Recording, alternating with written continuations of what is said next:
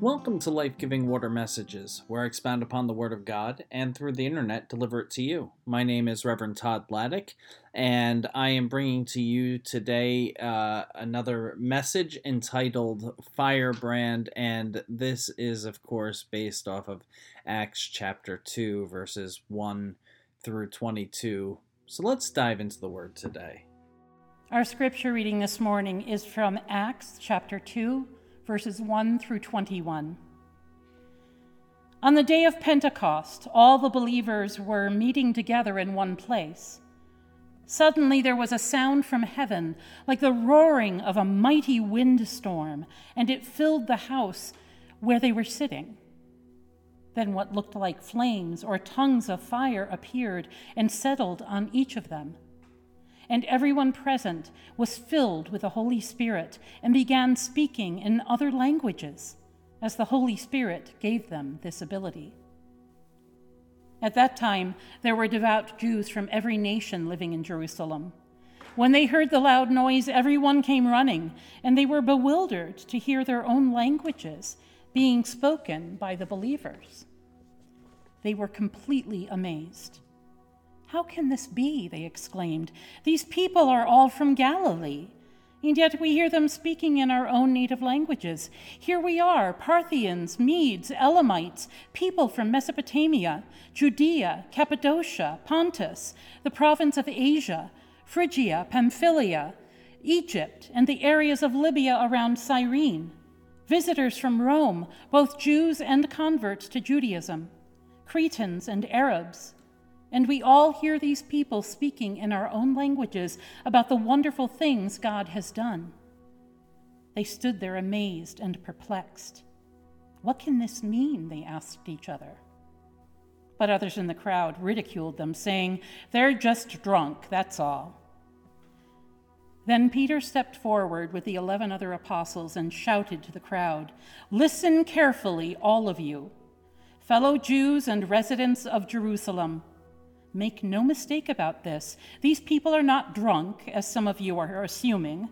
9 o'clock in the morning is much too early for that. No, what you see was predicted long ago by the prophet Joel. In the last days, God says, I will pour out my spirit upon all people. Your sons and daughters will prophesy. Your young men will see visions. Your old men will dream dreams. In those days I will pour out my spirit even on my servants, men and women alike, and they will prophesy.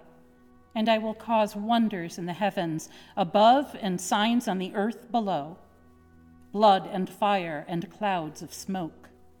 The sun will become dark, and the moon will turn blood red before that great and glorious day of the Lord arrives. But everyone who calls on the name of the Lord will be saved." This is the word of God for the people of God. Thanks be to God for this word. Too often, Christians act as if Pentecost is a season of the past, a period we look back on and reminisce about the time when Christians experienced the power of the Holy Spirit.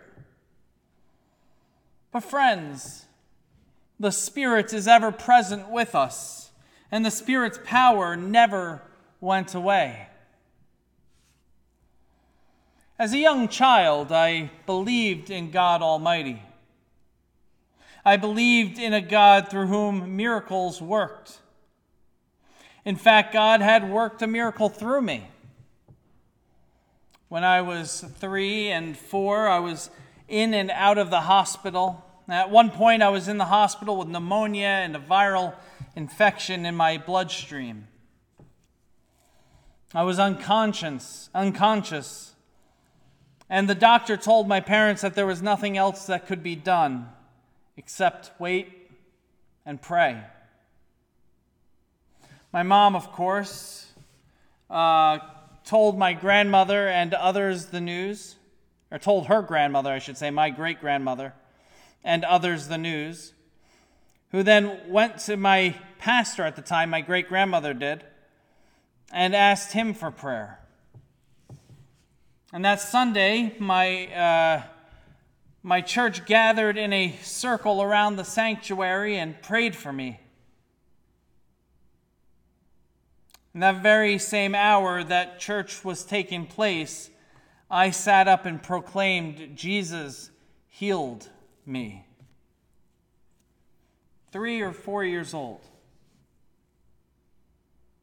There are other examples where I experienced the power of the Holy Spirit. But as I got older, I noticed that most adults didn't really seem to believe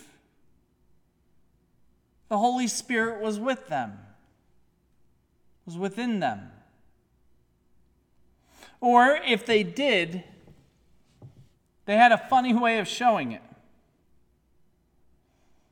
The truth be told, the de-emphasis of the Holy Spirit I saw in adult behavior led me to de-emphasize it too. Right? When we're kids, we model ourselves after the adults who we look up to.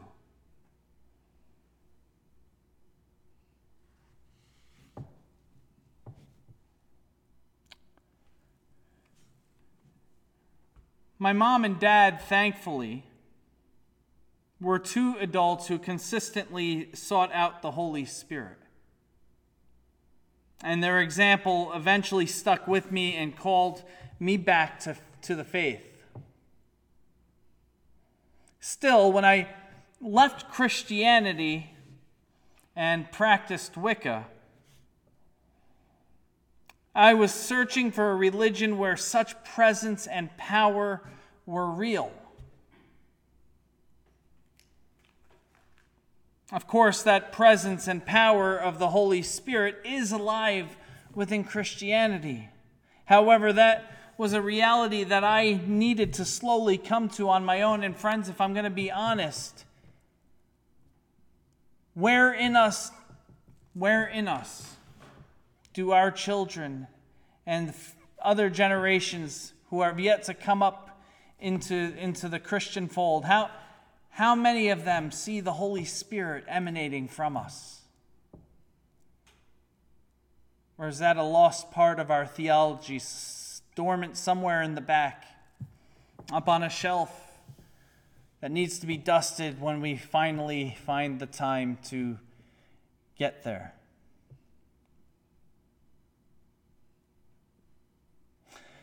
We all struggle with really believing that the Holy Spirit can use us to work miracles in the lives of those in need. We all know that the earliest Christians were filled with the presence and the power of the Holy Spirit on Pentecost. And we know that they healed the sick, gave sight to the blind, healed the crippled, and restored favor to the cursed. However, we do not believe that we are capable of doing the same ministry that the disciples did. That was then. This is now.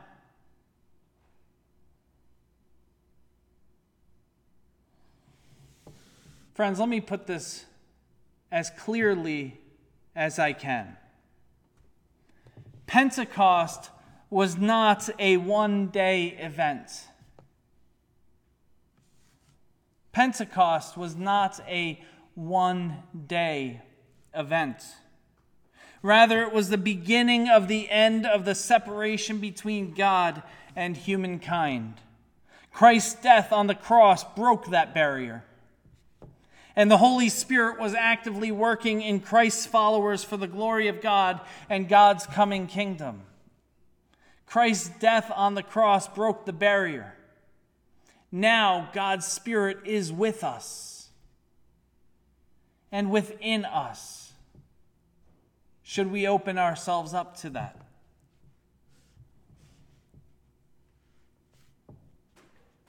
According to Scripture, all people start off unsure of the reality of God's presence and power. Sure, the Bible says that God did this or that to someone. But again, that was then. This is now. The disciples no doubt felt that way as they sat in the upper room. In fact, how do we know this? Let's look at where they were. They were not out in the streets preaching about the resurrection of Jesus. They were not out healing the sick, giving sight to the blind, casting out demons, and baptizing new believers. Instead, these disciples were in the same place they had been since the resurrection. Jesus had told them to go. He would meet them in Galilee. Yet they were still hiding in the upper room. They were still hiding from Caiaphas and the Jewish authorities, fearing that they would be arrested and crucified as followers of the one who dared call himself king. The disciples, walled up in their upper room, had witnessed many miracles and signs. They had seen Jesus crucified, and they were at the empty tomb and saw there was no body. They saw that. And what's more, they had seen Jesus appear to them twice in the very upper room they were still hiding in. Yet there they were, still hiding. This time, however, they were receptive to God's presence. They were receptive to the Holy Spirit who rushed into them like wind into empty vessels.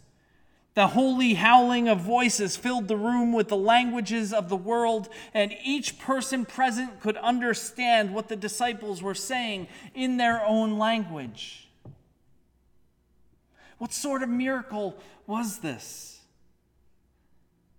I can only imagine the disciples asked that very question as they were amazed by this new power that surged through them. On top of their heads, the light of God could be seen dancing as if they were flames. These disciples, friends, these disciples went from those who were afraid of the fire to brands plucked from the refining fire of God, ready for ministry in this world. That day, less than 2,000 years ago, 3,000 people were brought to know Christ as their Lord and Savior. And the story didn't stop there.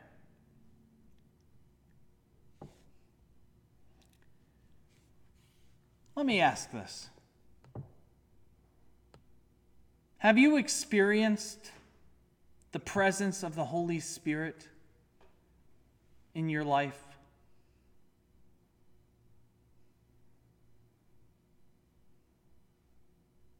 Have you felt the Spirit within you, guiding you?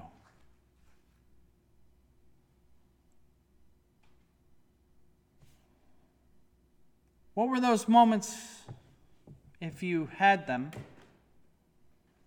what were those moments like?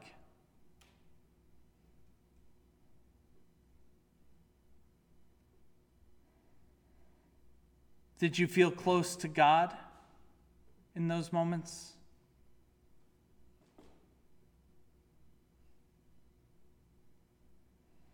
And if you haven't had such an experience, why do you think that is?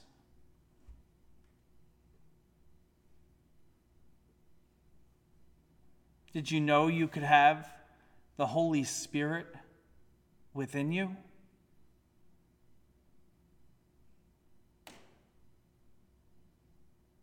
Have you been open to God's will for your life? Now, there are many reasons why one might not feel the Holy Spirit.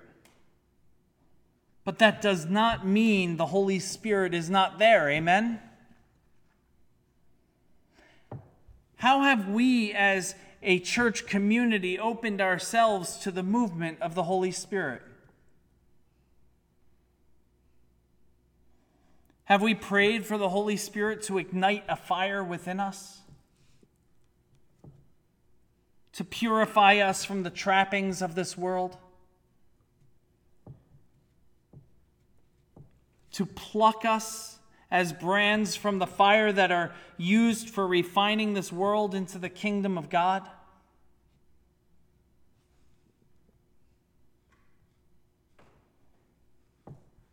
When John Wesley was a child, he was trapped inside the parsonage while it was on fire one night.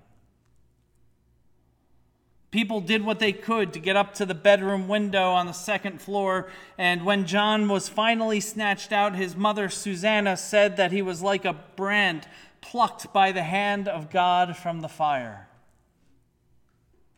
Well,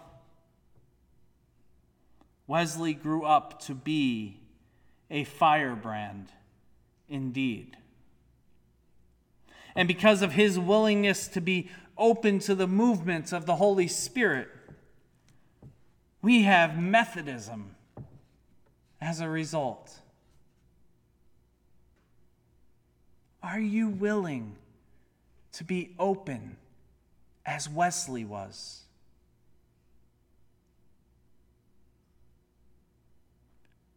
Are you ready to be a firebrand, spreading the gospel to a needy and broken world?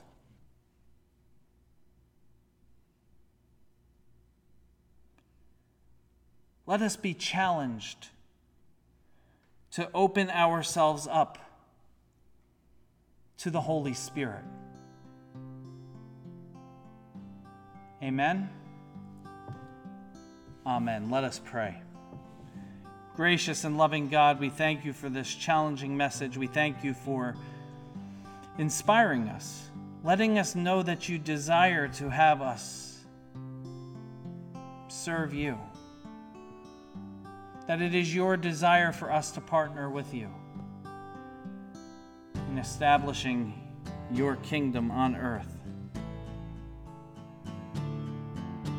Help us, Lord, to remain steadfast to your mission and ministry in this world. We pray all of these things in the name of Jesus Christ, our Lord and our Savior. Amen.